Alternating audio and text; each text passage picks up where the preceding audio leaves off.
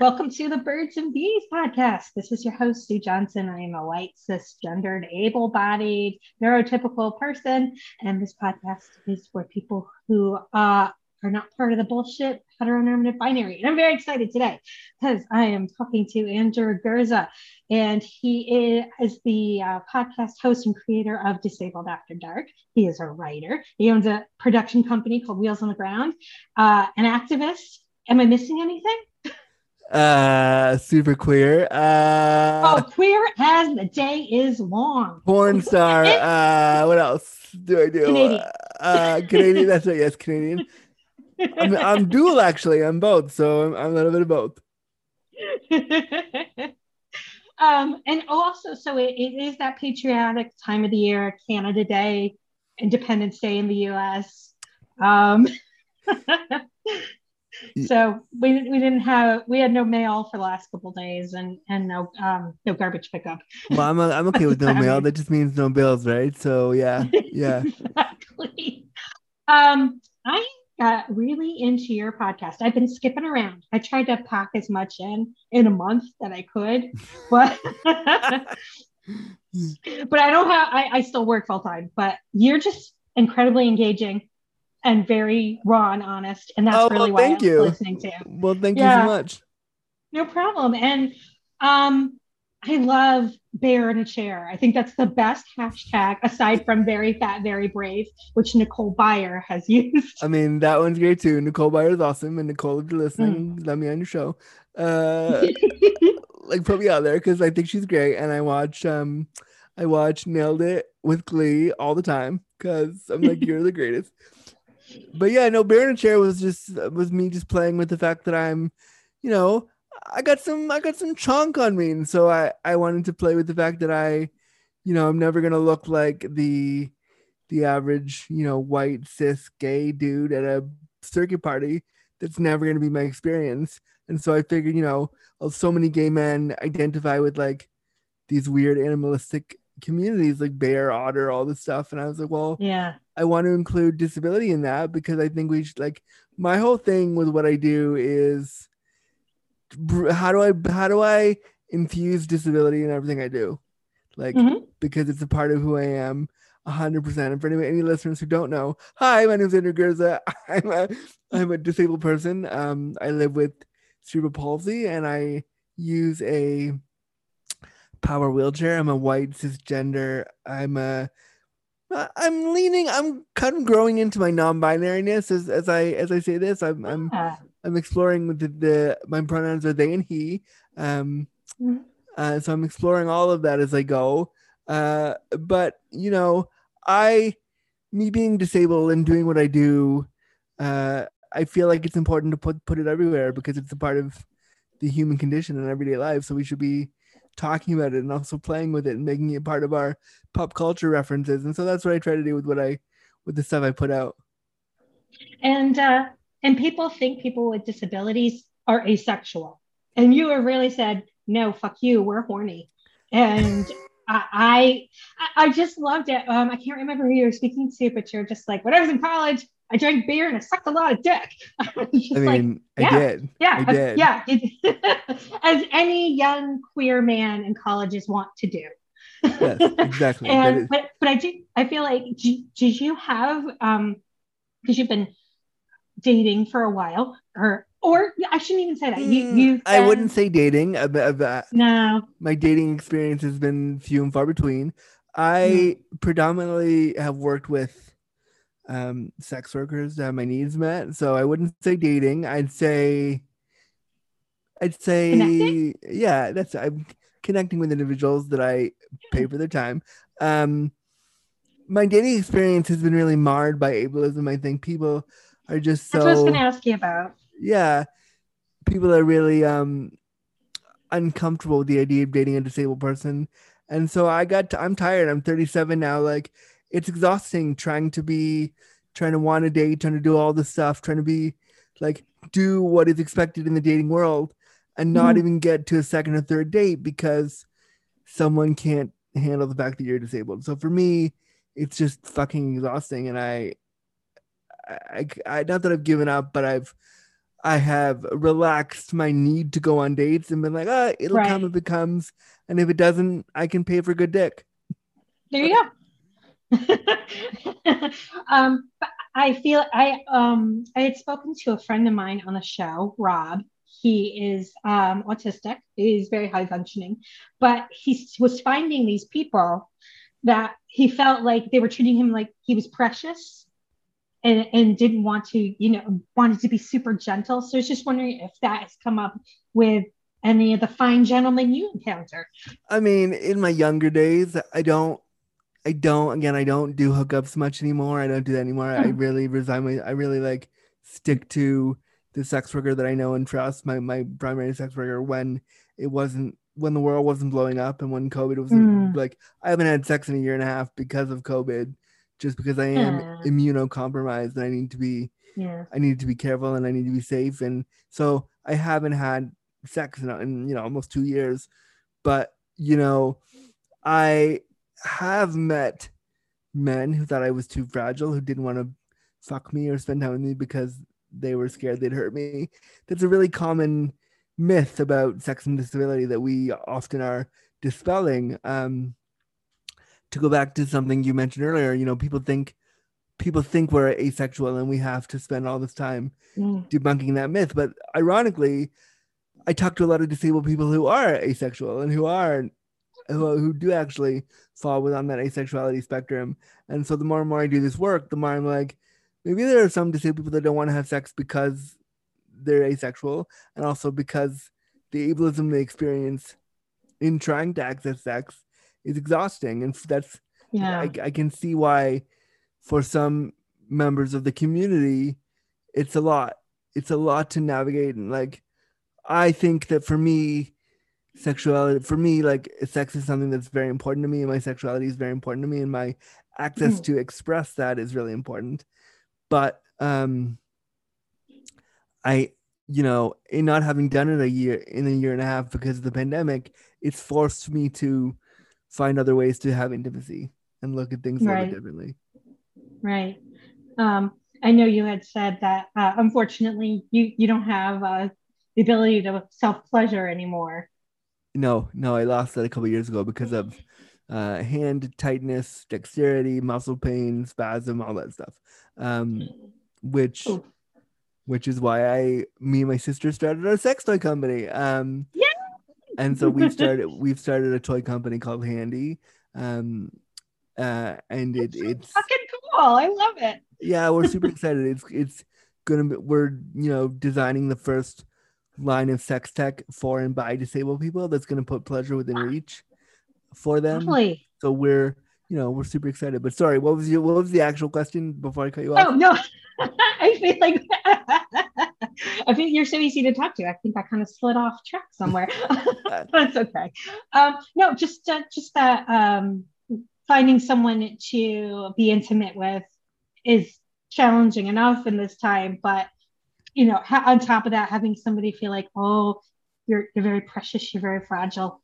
I don't want Yeah. to hurt you. I mean, and there are some disabled people who are precious and I don't mean it like precious, but they have they can break a bone, or they can, if they're Sure. moved the wrong way, they can hurt themselves, or be hurt. So I think this mythology that we're like precious cherubs is wrong, but having a discussion Mhm. about what could hurt us is not wrong. So No. like I think we have to have frank discussions about what we're able to do. And a lot of times disabled people don't know because they've never been given the chance to try. So we don't know. Mm. Like, and I talk to a lot of people who hurt themselves during sex, but then they go to the ER, or they go with the partner to see a doctor to fix it. And they're like, oh yeah, I was having a great time. I was fucking. It was great. Like, so I think that there's just so much mythology around sex, and like I think having conversations around what the realities are to debunk that before you have sex with somebody is a good Mhm. idea. Yeah, absolutely. I just, and it's amazing that you're coming up with a sex toy company and keeping it in the family. I Um, mean, I never thought I'd be making a sex toy with my sister, but the more and more we started doing that work with the Handy, we realized that when we put a poll out, we put a poll out on like Reddit probably within the first year just to see if it was something we should pursue. And we found out that 92% of people we spoke to, of the 100 people that we had surveyed, said, yeah, we want a toy like this. So that 92% of the people, that 92% translates into like hundreds of thousands of people around the world that want something like this, that are hungry for a toy that represents their bodies. And we were like, well, if that's the feedback we're getting, we should push forward. That's a niche market, and it's going to be hugely successful, I'm sure. Well, you know,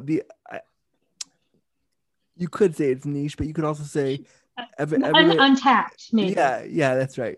Everybody gets older. Everybody's gonna, you know, my thinking is this: every single person on the planet will encounter disability at some point in their lives, whether that be to themselves through, God forbid, an accident or old age, or, you know, you might run into the hottest disabled person in your life and be like, I need to spend time with them or be with them. How do we do this? You're going to need to know how to navigate that. And having this toy on the market, or having these discussions around how to make accessible sex tech and accessible sex toys is something we're not doing right now. And we're ignoring a whole market of humans that deserve this attention. And that just speaks back to the binary that the sex toy and adult films content have created. It's for white, able-bodied people, or maybe some fetish stuff occasionally. But it's just like, we don't need to think about disabled people, because that's not, we're hot, sexy adults. That's what we want to see. And yeah, I don't know. It's gross. It's gross. Yeah. But porn for me is, I don't know, it's so overly directed. And as I get older, I've become a very cranky feminist. I think I've mentioned that before. I'm married, and that he's called my husband, because I don't like the word husband anymore. Amazing. You should make a podcast called The Cranky Feminist. I would listen to it every day. Could change the name. There's already a couple birds and bees out there, but I'm there for that. I mean, I'm sure there's something like I'm sure there's something similar, but you totally could. Well, you know, I did a porn. I did a porn a couple years ago. And I love that experience. It was one of my favorite highlights of being a sex educator, of doing what I do, because it fell in my lap. A porn company, Himros, .tv, which is run by Davey Wavy, the YouTuber. We know each other a little bit. We've done some work for each other. And he said, you know, I know you want to do porn, and I know you want to get that representation out there. Would you want to film one? And so I immediately was like, yes. Where do I sign on? Because not only because I wanted to fuck on film, but because I understood that this would, you know, create representation for disabled people who, you know, are not given the spotlight, and are not considered sexy to say, yeah, you're going to watch me fuck this guy for the next 22 minutes. And yes, I'm in a wheelchair, and yes, you see me get out of my chair, and you see all these things, and it's going to be hot as fuck. Here's, you know, so I did it knowing that it was going to be bigger than just a porn, and knowing that by doing it, it was going to change somebody's mindset on disabled people fucking. Like, not only do I see it as a porn, I see it as an educational, like, film. Like, if you watch that and you were ever curious about how does a disabled person fuck, well, I've given you a 22-minute like tutorial on how that works. It was a window into your bedroom. Yeah, almost. quite literally. It was done in my bedroom, so it was quite literally a window in my bedroom. I love that you're so sex positive and unapologetic about it, because we don't have enough of that in this world. Thank you. And the fact that Davey was able to give you a helping hand, he's somebody that is huge in sexual health, and really just very good about talking about consent. Sorry, that slipped my brain for a second. But yeah, like in the people that I've talked to on the show, I feel like there is more consent with female identifying people with their partners. Yeah. Yeah. I mean, consent is a big one for me, and I talk about consent in a couple ways as a queer, male identified or closer to maleness than the average person. Um, Mm. um, uh, but I also talk about it in terms of like consent for me is like helping me get undressed, get out of my wheelchair. Like by me saying yes to you having sex with you or me agreeing to have sex with somebody, I have to put a lot of trust in them to help me do care on top of that. So consent is something that I talk about in terms of disability justice all the time because I have to navigate people touching my body and doing things for me Mm. that totally goes into consent, and that's something that I am very very passionate about. I being Canadian and having a little bit of you're Canadian. I mean, I was born in the States, but anyway, I do have some. I was really interested in your viewpoints about accessibility. And then because as a privileged person that I am, I was like, oh, yeah, I never really thought about that. So we had gone away a few weekends ago, and I was thinking about the hotel I was staying at, and I was like, if I had any mobility issues, this hotel room would be a giant fucking problem right now. Yeah.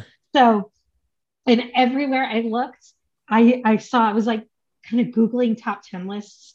And Montreal is always near the top of being one of the least accessible cities in the in the world for people who have mobility issues.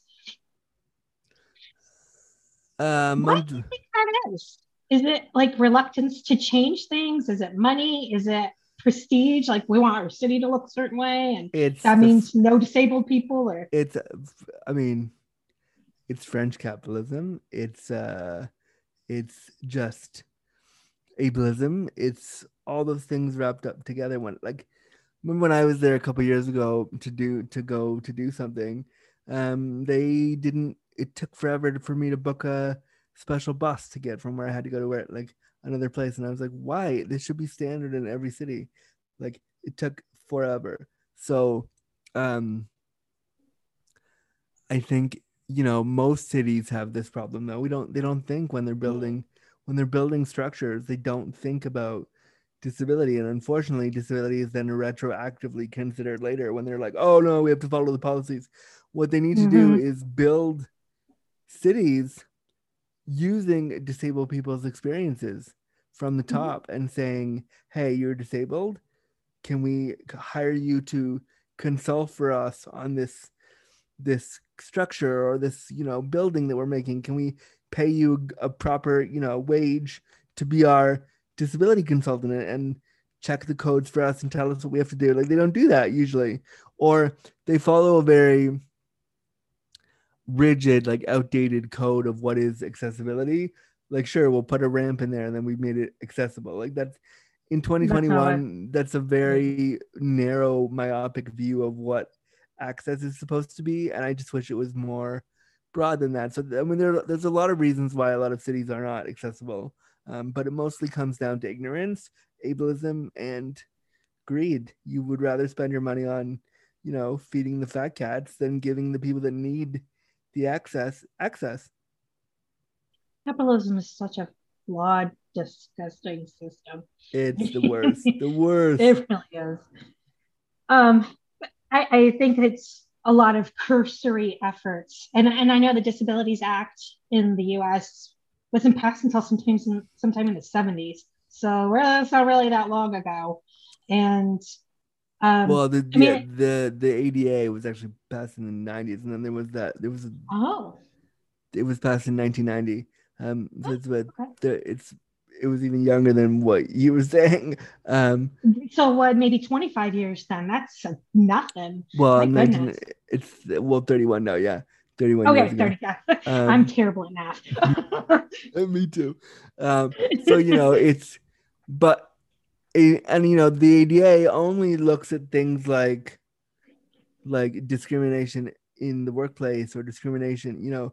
It doesn't do a lot of stuff around uh day-to-day accessibility and day-to-day like ableism that people experience. So it needs a lot of work to navigate how it feels to be a disabled person Like, you know, it doesn't really focus on things like SSI, and it doesn't really focus on things like disability supports and care structures and all the things that people with disabilities have to navigate in their day to day.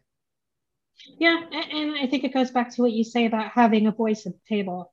Because if they're going to be making these changes that affect you and the community, then why aren't you getting paid for your time and expertise? You Yeah, live like it every day. yeah, like this is what I'll never understand. Like I, as a just as a consultant, I get asked constantly to do things for free, and I am, you know, I'm at the point in my career where I want to give back to community. And so if somebody comes to me and says, you know, we're really small, grassroots, whatever, would you come and talk for us?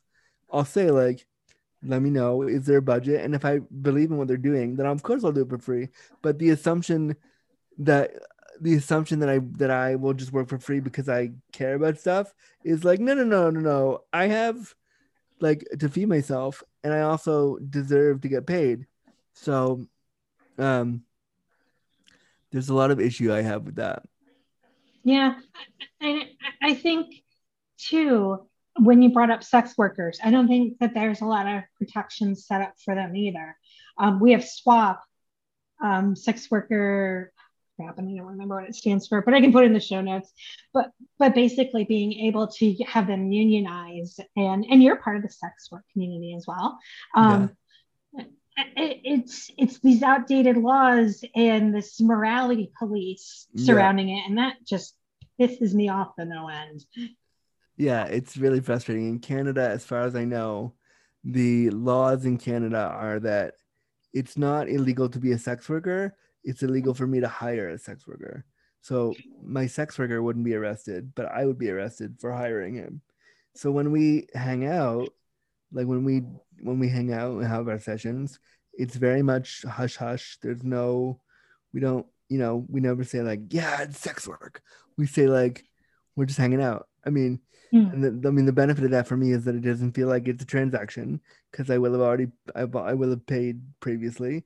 Um, so it doesn't feel like, you know, I'm pulling out my dollars and being like, here, take my money. It feels like just two Mm. friends hanging out, which I appreciate. Um, but it's a sad state of affairs because sex work for me as a disabled person is really valuable. I'm really, you know, it's given me my sex life back in a way that I didn't have before. So I'm a huge proponent of it.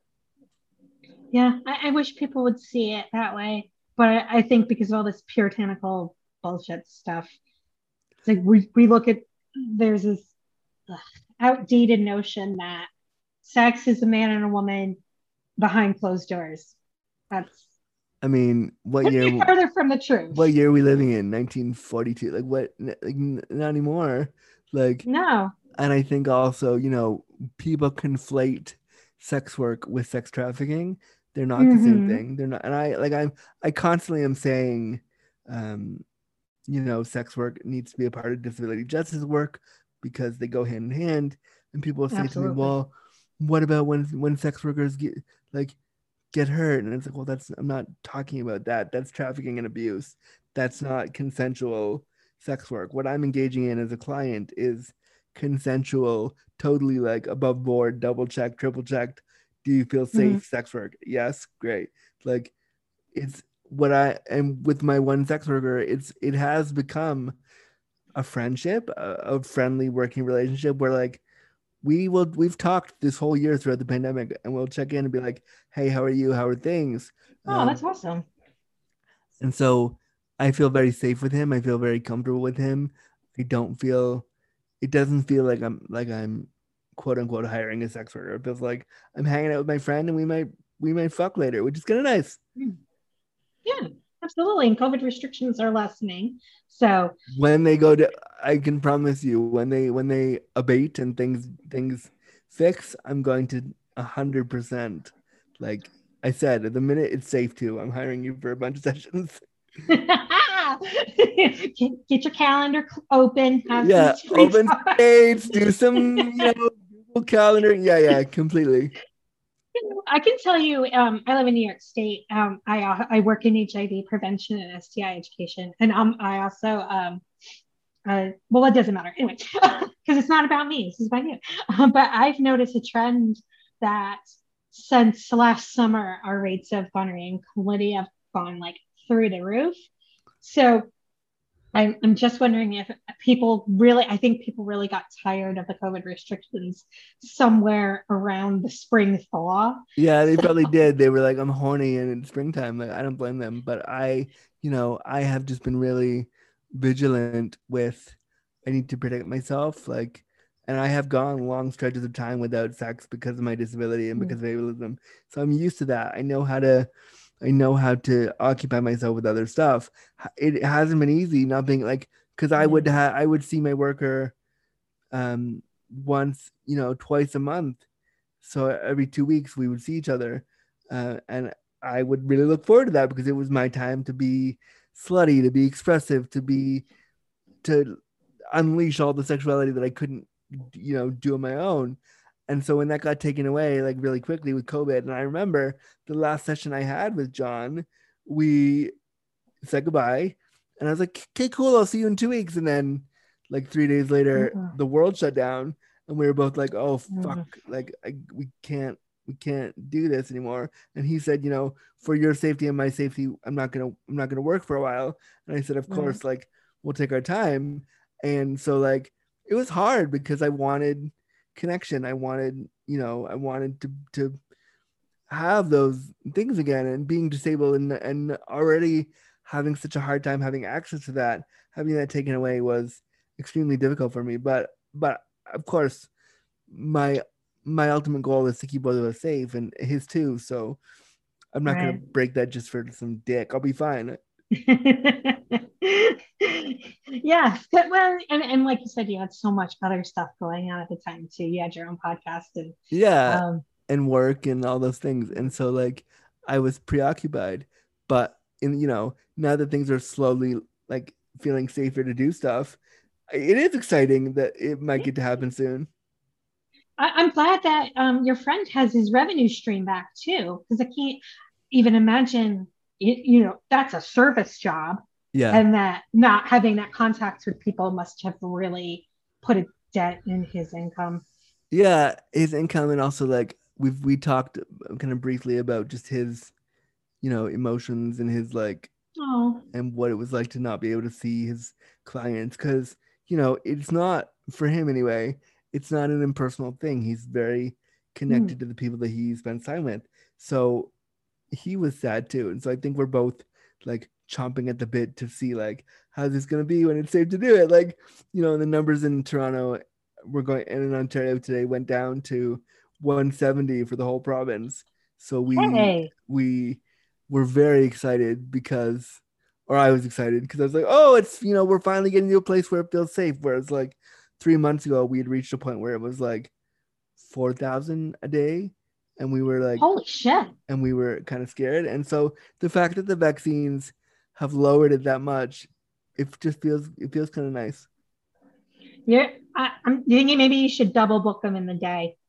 Oh no, I'm gonna have an overnight. I told them, I said, I want to spend, I like, one of the things that I don't get to do a lot with men that I like is to spend a lot of time with them and like an extended session. So I said, I want you to come Mm, over and I want you to sleep over because I want you to see, like, he knows how to take care of me, as in getting me out of bed and getting me undressed, mm, but he hasn't seen what my day-to-day life is. And I was like, I want to show you that because it's important for me to show you what it's like as a disabled person who needs care, what my mm. whole thing is. So I'm excited for that. That's awesome. I and I love your website too. It's got everything, and those pictures of you are very very hot. Oh, thank you. Thank About you. the harness stuff, I was like, gee, maybe I have a little something in me that I didn't realize about leather. You could be a leather kingster. It's all good. Yeah, absolutely. It's I yeah I feel like not my personal job, but I want to. I've kind of come from a place of privilege and giving people the spotlight, but I feel like I really want to advocate more for people who are in the kink scene because I think it's very misunderstood. I think it gets conflated with domestic violence, and those Yeah. things don't have anything to do with each other. No, they don't. And there are people who, will use kink to be inappropriate and to be violent and to be abusive. And I don't agree with that. And I think we just need more education on what kink is. Like, kink is based 100% on consent, 100% on, do you feel safe in this space? How can I make you feel safe in this space before I flog you or before I beat you with consent? Like, how do I do all this stuff in a consensual way that makes you feel good? It isn't, I'm going to hit you because that's my kink. It's, I'm going to check in with you before I do anything. And then I'm going to hit you once you tell me it's all right. Yeah, and in the way you like as well. Yeah. Yeah, absolutely. And that's another reason I have so much problem with heteronormative porn is I don't want to see a woman choke on a dick and get strangled at the same time. Like, I don't, oh, that feels abusive to me. And from my research too, just because I like to think, one of those weirdos who's like, is this ethical farm raised porn? It's, I Or mean, is it? it's so hard to find that ethical farm raised porn because all we're being fed is the manufactured stuff. But when I did mine with John, like, we spent like different tact to move away from, like, the abuse stuff. But John and I spent hours figuring out how my disability would be included, how my wheelchair would be included. We talked about, the ways to make it sexy. We talked about the ways to make it look hot on camera. Like, it was really collaborative. So I think you can find, farm fed porn. You just have to, I like that phrase. I'm going to use it more now. But It's yours, Andrew. I'm going to use it more now. But you just have to, I lost my words. You just have to have conversations. And I think, I kind of appreciate that I don't do, like, I've only done the one, but I want to do more. And I don't think I would do big studio porn. I don't want that. I want, like, homegrown in your bedroom, kind of with the camera, kind of with somebody that you know and trust. I like that idea. I like the whole, like, let me film it myself model. I like that a lot. I actually prefer that too. There's just something natural and organic rather than Yeah. like and you can the noises are authentic. I think that's what does it for me Yeah. is the Yeah. sound. Exactly. Whereas you can tell that anybody in a mainstream porn, like in the Vivid videos or anything on Pornhub, it's like, oh, I'm done. Yeah, it's like, that's not how, like, and when I was doing it, I mean, to be fair, when you do it, you are acting a little bit. There is a little bit of show you're putting on because the camera's there. And so Mm. even when John and I, who have been fucking now for four years, the minute the camera was on both of us, we were like, oh, we have to, like, it shifted a little bit into, we are having a regular session, but there is a camera right there. So we have to, like, play to it just a little bit. And Mm. I'm not good at that. And if I can send you a copy of my porn so you can see what I'm talking about. I'm not great at it. Oh, sure. Um, and it's laughable if I watch it, but um, it was fun to do that in my bedroom and to show the world how a disabled person has sex. And enjoys it too. Yeah, and I certainly Yeah. did. Certainly It did. was not exploitive in any way, which I think is No. kind of the other big issue by the capitalist adult film industry. Yeah, it was 100% not exploitative. It was totally of my own volition. I agreed to it. I wanted to do it. I was actually excited to do it. And I'm really proud of it. I think too, I got a suggestion for you as far as pornography. So this was big in the 90s because I am old. I'm 45 now. I'll be 46 in the fall. Oh, yay. But Bend Over Boyfriend, which was owned by two queer women who were both business partners and spouse. Spouses doesn't sound like the right word. They were romantic partners. That's a better word. Okay.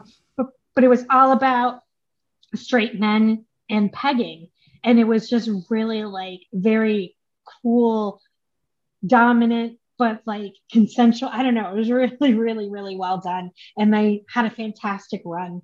And unfortunately, it got shut down after a while, which was a shame.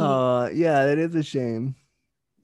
But if you ever find old clips of Bend Over Boyfriend, it's very, very well done. I will certainly have a little hunt now to go find it and see.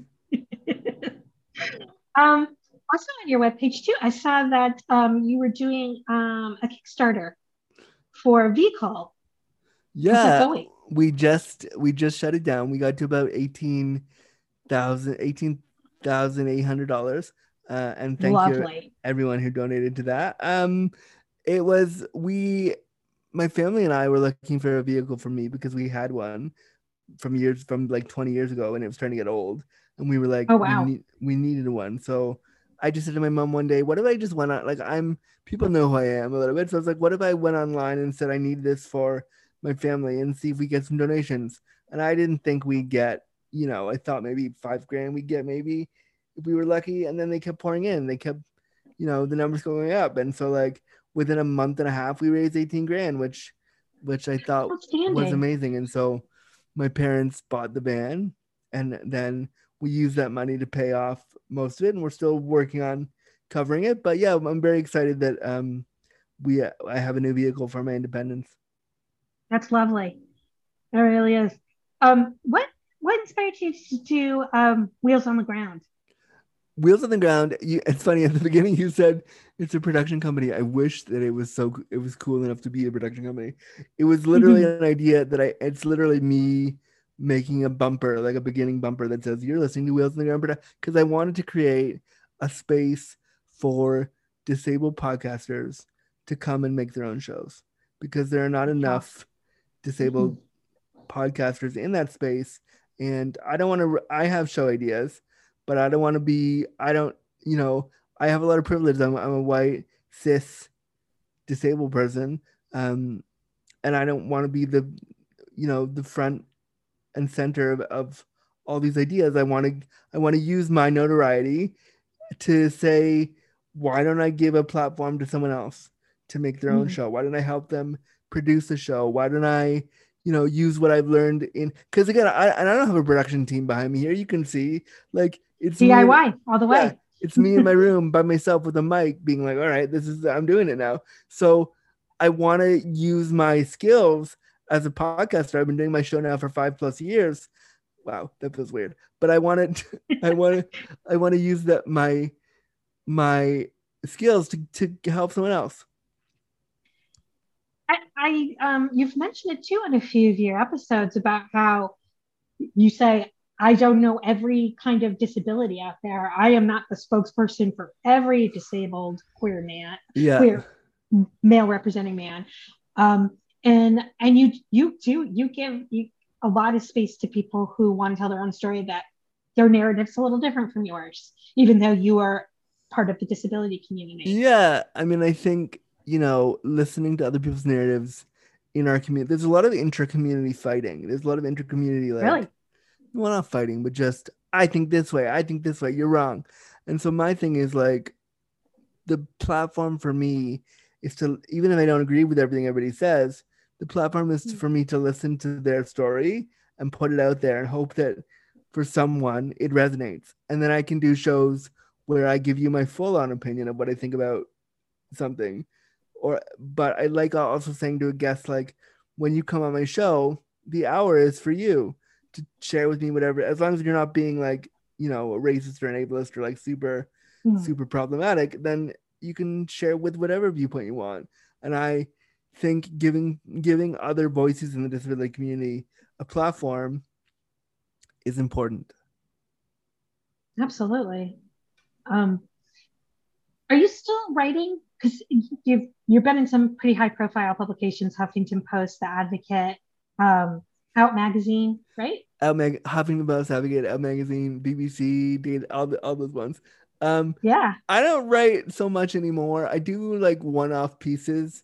I feel Mm, like, unfortunately, the like blogosphere and the journaling, it's slowly kind of like falling away a little bit, I think, and it's it hard to is. find paying gigs to do that. And because I'm a freelancer, like, I can't just do it for free. So I find, like, Twitter and Instagram really great places to share my views really quickly.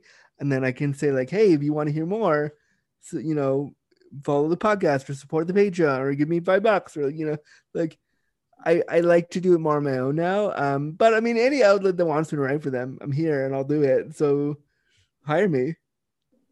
Maybe when you hit 40, you can publish your memoirs, like the story so far. I mean, that's only 3 years away. I could, and I might. Who knows? Who knows? So part of the other thing too that I've noticed when I work with consenting adults that have sex, uh, I don't. I'm trying to think of the word. I guess hookup. I don't know. I've had more and more people like once they hit like age 35 saying I can't use condoms anymore, and it's come to the discussion of because my dick won't get hard. So I'm just wondering too about how um, are you on PrEP? Are you a PrEP advocate or are you a condom guy? Or I'm just I curious. am not on prep because I have tummy issues. Oh Um, no. that would make prep super hard because I only really fuck my sex worker realistically, Hmm. like, and we know each other's statuses and we know each other's like comfort levels. I don't always use condoms. I take that risk and I'm fully aware of that. And like, Hmm. I will go get tested if I need to. And I'll tell my GP, like, hey, fucked around the other day, didn't wear a condom. And, I get them to like scold me and stuff, be like, Andrew, you should. I'm like, I know, but I'm 37. Like, allow me to take the risk and allow me to, Hmm. like, I'm telling you the truth. I could lie to you, but I'm telling you the honest truth. Like, so I have worn condoms and I have no issue with them. I think, my issue with condoms is are they accessible for somebody? No. So like what I have to do usually if I'm with a partner that wants me to wear one or I want to wear one, they have to put it on for me. And sometimes that Hmm. can be a boner killer and sometimes that is hot and fine. So I think they're totally great. I I will use them and I support, safe sex obviously, but I also think safe sex is much larger than just wear a condom. I think Absolutely. you're allowed to take risks. And if I know that a partner, if I know their status and I know their STI status as well, and I want to go bareback, I'm allowed to do that. So I think that again, a huge proponent of safe sex, but it's much larger than just wear a condom. Yeah, it is. And they're expensive and people don't store them right and people don't know how to use them and they're too embarrassed to say. Because I get a lot of people, I do a lot of HIV testing and we got to the point where we can do 15-minute tests, which is amazing. Wow. Um, yeah, we can do a mouth swab or a little finger stick and then you'll get your result. Nice. Wow. Yeah, I love it. But and anybody I talk to, especially if they're going to go on PrEP, I will always say to them, how do you feel about condoms? I'm not here to change your mind. Because I feel like you either use them or you don't. And if you don't use them, I'm not going to shame you about it. Like I have no problem with them, and with other sex workers that Mm-hmm. I've spent time with, I've worn them, and it's not an issue for me. With certain people, I won't though because um we both decided that we've talked about the risks, we've talked it through. I'm a grown person, and I know that I could contract something, and I take that risk, but Yeah, it's few and far between. But I just think they need to be more accessible, and then absolutely. yeah. Also too, if I always tell people when it comes to sex, the wetter the better. So lube is like your best friend. If I it use cuts down oh go ahead. I use lube a lot for not only sex, but I use medical grade lube, not for sex, but for I have a catheter, so I need help to go pee and stuff. So Oh, I have lube on me at all times, pretty much. lovely. You're a well-oiled machine, I'm a so to well-oiled speak. machine, quite literally, and I'm sitting in a well-oiled machine. So yeah, yeah. I'm sorry, I really love puns. I'm so corny. I'm there for that. I'm there for the puns. I'm all about it. But lube too, all on its own, cuts down by STIs by 30%, which is really kind of Wow, I based on didn't know that. race. It's like the best kept secret. That is what I tell all of my patients, especially younger guys who are in that kind of like, nothing's going to happen to me. I'm free. Yeah, I'm 21. Woo. Yeah, that Yeah. mentality.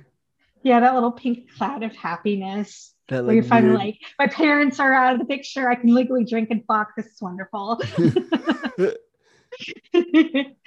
And also too, I'm fully uh more about like, yeah, if you have chlamydia, you're going to get an antibiotic and you're going to get better from it. It's going to resolve, and we can treat your partner too. Yeah. Whereas HIV is a lifelong illness, Yeah. and even though people who have HIV live great lives, it's good to avoid it if you can, especially if Of you're young. course, it's not something that you like want to go after. Of course not. Mm. What's is there, so for us in the capital district, that's what we call where I live, Albany, Schenectady, Troy. Oh, Yeah, if nice. you've Well, you're ever not come that far across from that me. way. You're only about Not really, no. 10 hours from me. Nice, nice. I I went to Toronto when I was 5, so it was 1980. Wow, that's the last time you were in Toronto? Yes. Oh, come visit us. It's nice here. I went to the expo. It was Wow, 1980s Toronto. That would be a trip for um, sure. No, no, no, no. Come back. the thing I remember the most, though. I just thought of this actually when we were taking a little trip with my Canadian family. We're not blood related. We're just, our families are very close. But anyway, Yeah, yeah, yeah. um, I remember the pornography being front and center at the newsstand. It's like, oh, I think I need to get some gum. And I'm like, why is that man holding that woman's boobs?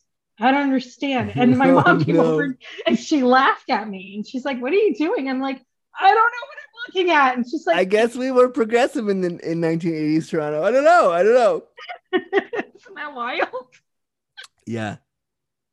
Especially growing up Catholic. I went to Catholic Oh school yeah, for 15 years. your poor mother was like, "What is happening?"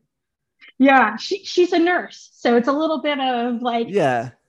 scientific slash, okay, my Catholic guilt's coming in. She You could have you just said should she look could have away, said child. sex education to you. It would have been fine. Oh my God. No. My father still gets uncomfortable with sex scenes in like regular Oh movies. no. Yeah. He's Oh older. He no. was born during World War II. So Yeah, well that would do it then. yeah. We were watching, oh gosh. Oh, and now I can't think of the name of it. Liam Neeson. It was about, Taken? No. no, he's a sex researcher, and now I'm really blanking on Kinsey. his. Yes, which has to be seriously the most unsexy movie about sex. I think that was the And he point. was like, I'm embarrassed. I'm going to go do something else. Oh no. Oh, your poor dad. I know he's so sweet in that way. I'm like, dude, you have 3 children. I mean, You had to do it sometime. at some point. Yeah. Yeah, exactly. Did you grow up in a sex positive house? I certainly didn't. And I was a horny kid. So I kind of had to keep that self Yeah, I did. hidden. My mom is very, very sex positive. She's very, very when I came out to her, and I've told the story a bunch, but I love the story. When I came out to her, I was 15, Oh, and I wow. was I was like 2 weeks shy of my 16th birthday, and I was really worried that I'm already disabled. Now I'm gonna be gay too. Fuck. So I remember like not wanting to tell her, and we were sitting at the dinner table one day, and I was being really morose, and it was like 2000. I was listening to Alanis Morissette. I was being a teenager, and I was just being a bratty, attitudinal, like everything is the worst teenager. Mm. And I wouldn't talk to anybody. And she says, Andrew, what's wrong with you? Are you gay or something? And I went, well, yeah. And she went, oh. And she turned around and I cried and she cried. Oh, And then she said, oh, no, it's okay. And I'll never forget, she made me my comfort food at the time, which was honey and yogurt together. And it was like my favorite thing to eat, to feel like comfy. oh. And she made that for me. And she sat down and she said, when you watch a movie, do you watch the man, like a sex scene in a movie? do you watch The Man and the Woman? And I said, obviously The Man, Mom, obviously. And she was like, okay. So do you think Brad Pitt's hot? And I was like, yeah, of course. Like Brad Pitt's, of course. And so like then, we did. And she said to me at one point after all the crying, she said, I'm really glad you told me. I love you no matter what. But you should know that you being disabled will make it'll be a little bit harder for you in those communities. Mm. And at the time, I was like, you don't know what you're talking about, Mom. Whatever. And so like now, but now, she wasn't wrong. It has been harder for Mm. me to build relationships in that community. But then after we had our like proper sit down, she rented Priscilla, Queen of the Desert for me and said, Oh. if you want to be a gay like this, that's okay too. And of course, at the time, I was like, no, Mom, I'm not that kind of gay. I'm super masculine, which is ridiculous now. But and so then 4 years later, I went to the college drag show and I dressed up and I called her and I said, you'll never guess what I'm wearing, a dress and heels and a wig, and I'm going to do drag now. And so I love her openness to talk about stuff. Like I also told her a couple years ago that I work with sex workers, and I like that ended up being a story that I wrote about on HuffPo and ended up going on Yeah. BBC. And like she's been in my documentary that I was in about sex and disability. So I did grow up in a very sex positive home, and we still talk about stuff. And like, we talked about the other day about my sex worker, and she said, I'm so glad you have this opportunity and you've built this for yourself and you chose this for yourself to give yourself a sex life and to make yourself feel okay. I'm glad you did this. And like, it was such an affirming thing for her to say, and to know how hard I've struggled to be a part of the community, and to finally find someone that was willing to like want to spend time with me in that way was great. And for her to not judge that. And I remember when I first told her, she said, I told her, I was like, Mom, I work with sex workers. And she paused, and I thought she was going to say, like, what? That's horrible. She said, oh, if I were in your position, I'd do the exact same thing. Good for you. And it was so affirming to me, and she didn't miss a beat. And I'm so thankful that she's like that, because it didn't phase her at all. Not a little bit. Like, I also have trouble with a whole other story, but I have trouble with premature Mm. ejaculation sometimes because of my disabilities and because I Mm. can't masturbate. Sometimes I'll just come because my body wants to. So Right. sometimes when I'm on the train to go visit her, my body will decide it's release time, and it'll release, and then she'll go to pick me up from the train, and she'll be like, "Why are your pants wet?" And I'll be like, I came on the train." And she's like, "Oh well, it's whatever it is," and we just go on with our day. But she's really my biggest champion, my biggest supporter in this kind of thing I do, and I'm very very very grateful for that. That's amazing. That's I'd love to hear that. We hear far too many stories of people being shunned or Oh no, disowned. she And was so hard into my queerness when I came out. I was like, Mom, you have to like back off a little bit. can you stop being so supportive? Yeah, like, but she's so proud of me. Like she took me to my very first pride parade Oh like in wow. like 2002 or 2003 or whatever. Took me to the Toronto Pride Parade and walked with me there. And like, she's so okay with whatever I tell her. And she's 68, and she's just one of my, she's honestly, on top of being my mom, we are best friends. We talk about 3 or 4 times on the phone every day. So Oh I, my. she's just great. And I wish that more disabled kids and disabled teens had parents like that who would be open with them about stuff. And she has Yeah. been. Yeah. It just hearing that just I love stuff like this. This is because I feel like we really not we, obviously, but media really picks up on. And you had a horrible life, and we want to really showcase your heartache. And it's like not everybody's story is that way. Yeah, and not everybody's like entering into queerness is like your parents kicked you Traumatic. out. Yeah, like, and Yeah. mine wasn't. Mine was very loving and gentle. Now my entry into like sex was horrible. because ableism and men are the worst. But like, Mm. you know, my entry into queerness with my mom, with my family, was super loving, and they were very supportive. And the more and more my identity shift and change, like I'm now, you know, exploring the they he pronoun. I'm exploring my non-binariness. I'm exploring my femme identity. I'm exploring different sides of myself. And I also think, you know, our parents came, my mom came from a different generation. So the fact that Mm. she is so open about stuff is kind of shocking, because in her time they weren't. So I'm really glad that she was kind of a hippie, like out there mom, because she really made me strong to be able to do what I do. Like I remember when I told her that I did porn, she was like, "Oh God," she was like, "Oh, good for you, that's so awesome." Like she was my number one supporter.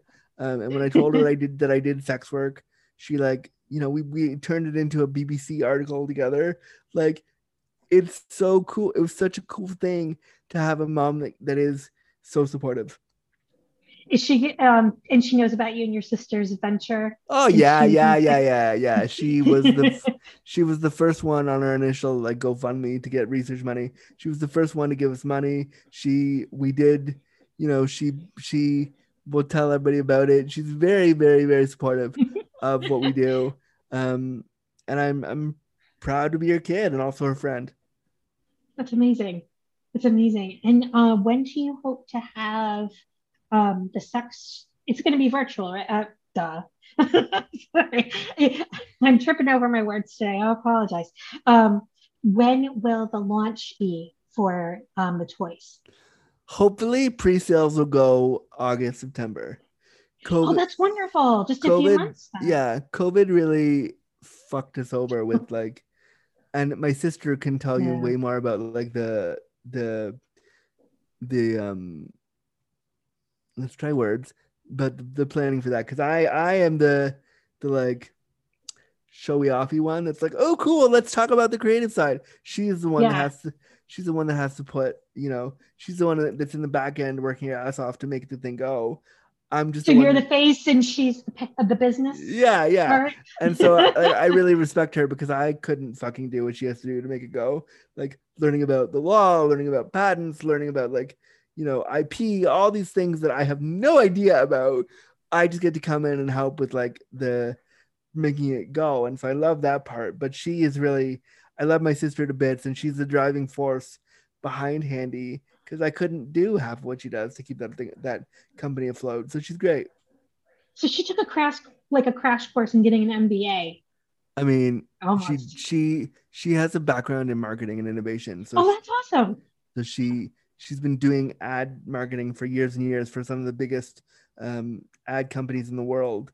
So she has that Wow. background, and then I have, you know, my lived experience of being disabled and a freelancer and knowing how to Yeah. talk about that. So together, I mean, it really is the perfect pairing of people to do this venture.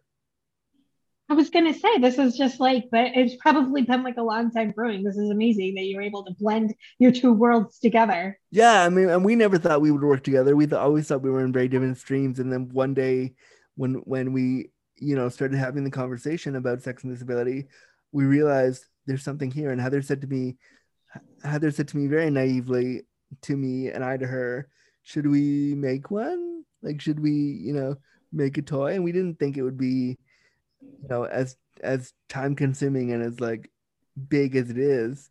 But now that we're on the road, we at least want to get it out there. And so we're excited. It's amazing. Oh, we've gone. It's been an hour. I can't Oh, believe it. amazing. Yeah, I know. it doesn't even feel like that. Andrew, where can people find you and your amazing podcast? Amazing. They can follow me on my website, andrewgurza.com. I don't post a lot there though, because my Mm, website is just my landing page for like, here's who I am. Find me on the other places.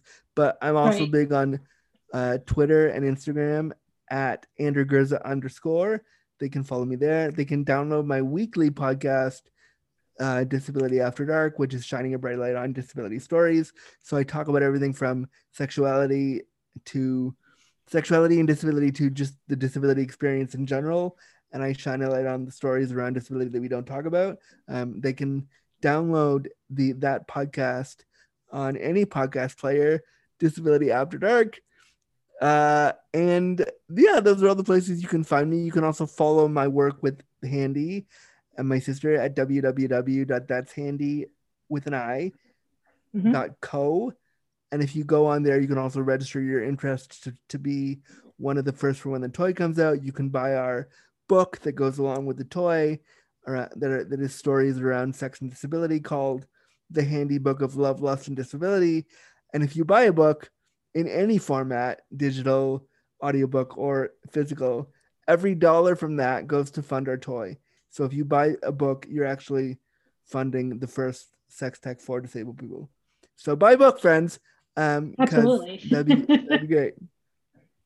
I'm going to put your where to find you in our show notes. And please listen to Disability After Dark. It's raw, it's funny, it's sexy, it's everything. You just have a way about you that just is very charming. Oh, And thank you. yeah, you're just like you have that. I don't know, just a presence about you that makes people feel comfortable. Oh, thank you. I very much appreciate that. It's very nice to hear. And thank you so much Awesome. for having me on Birds and the Bees, right? Yes. Yes.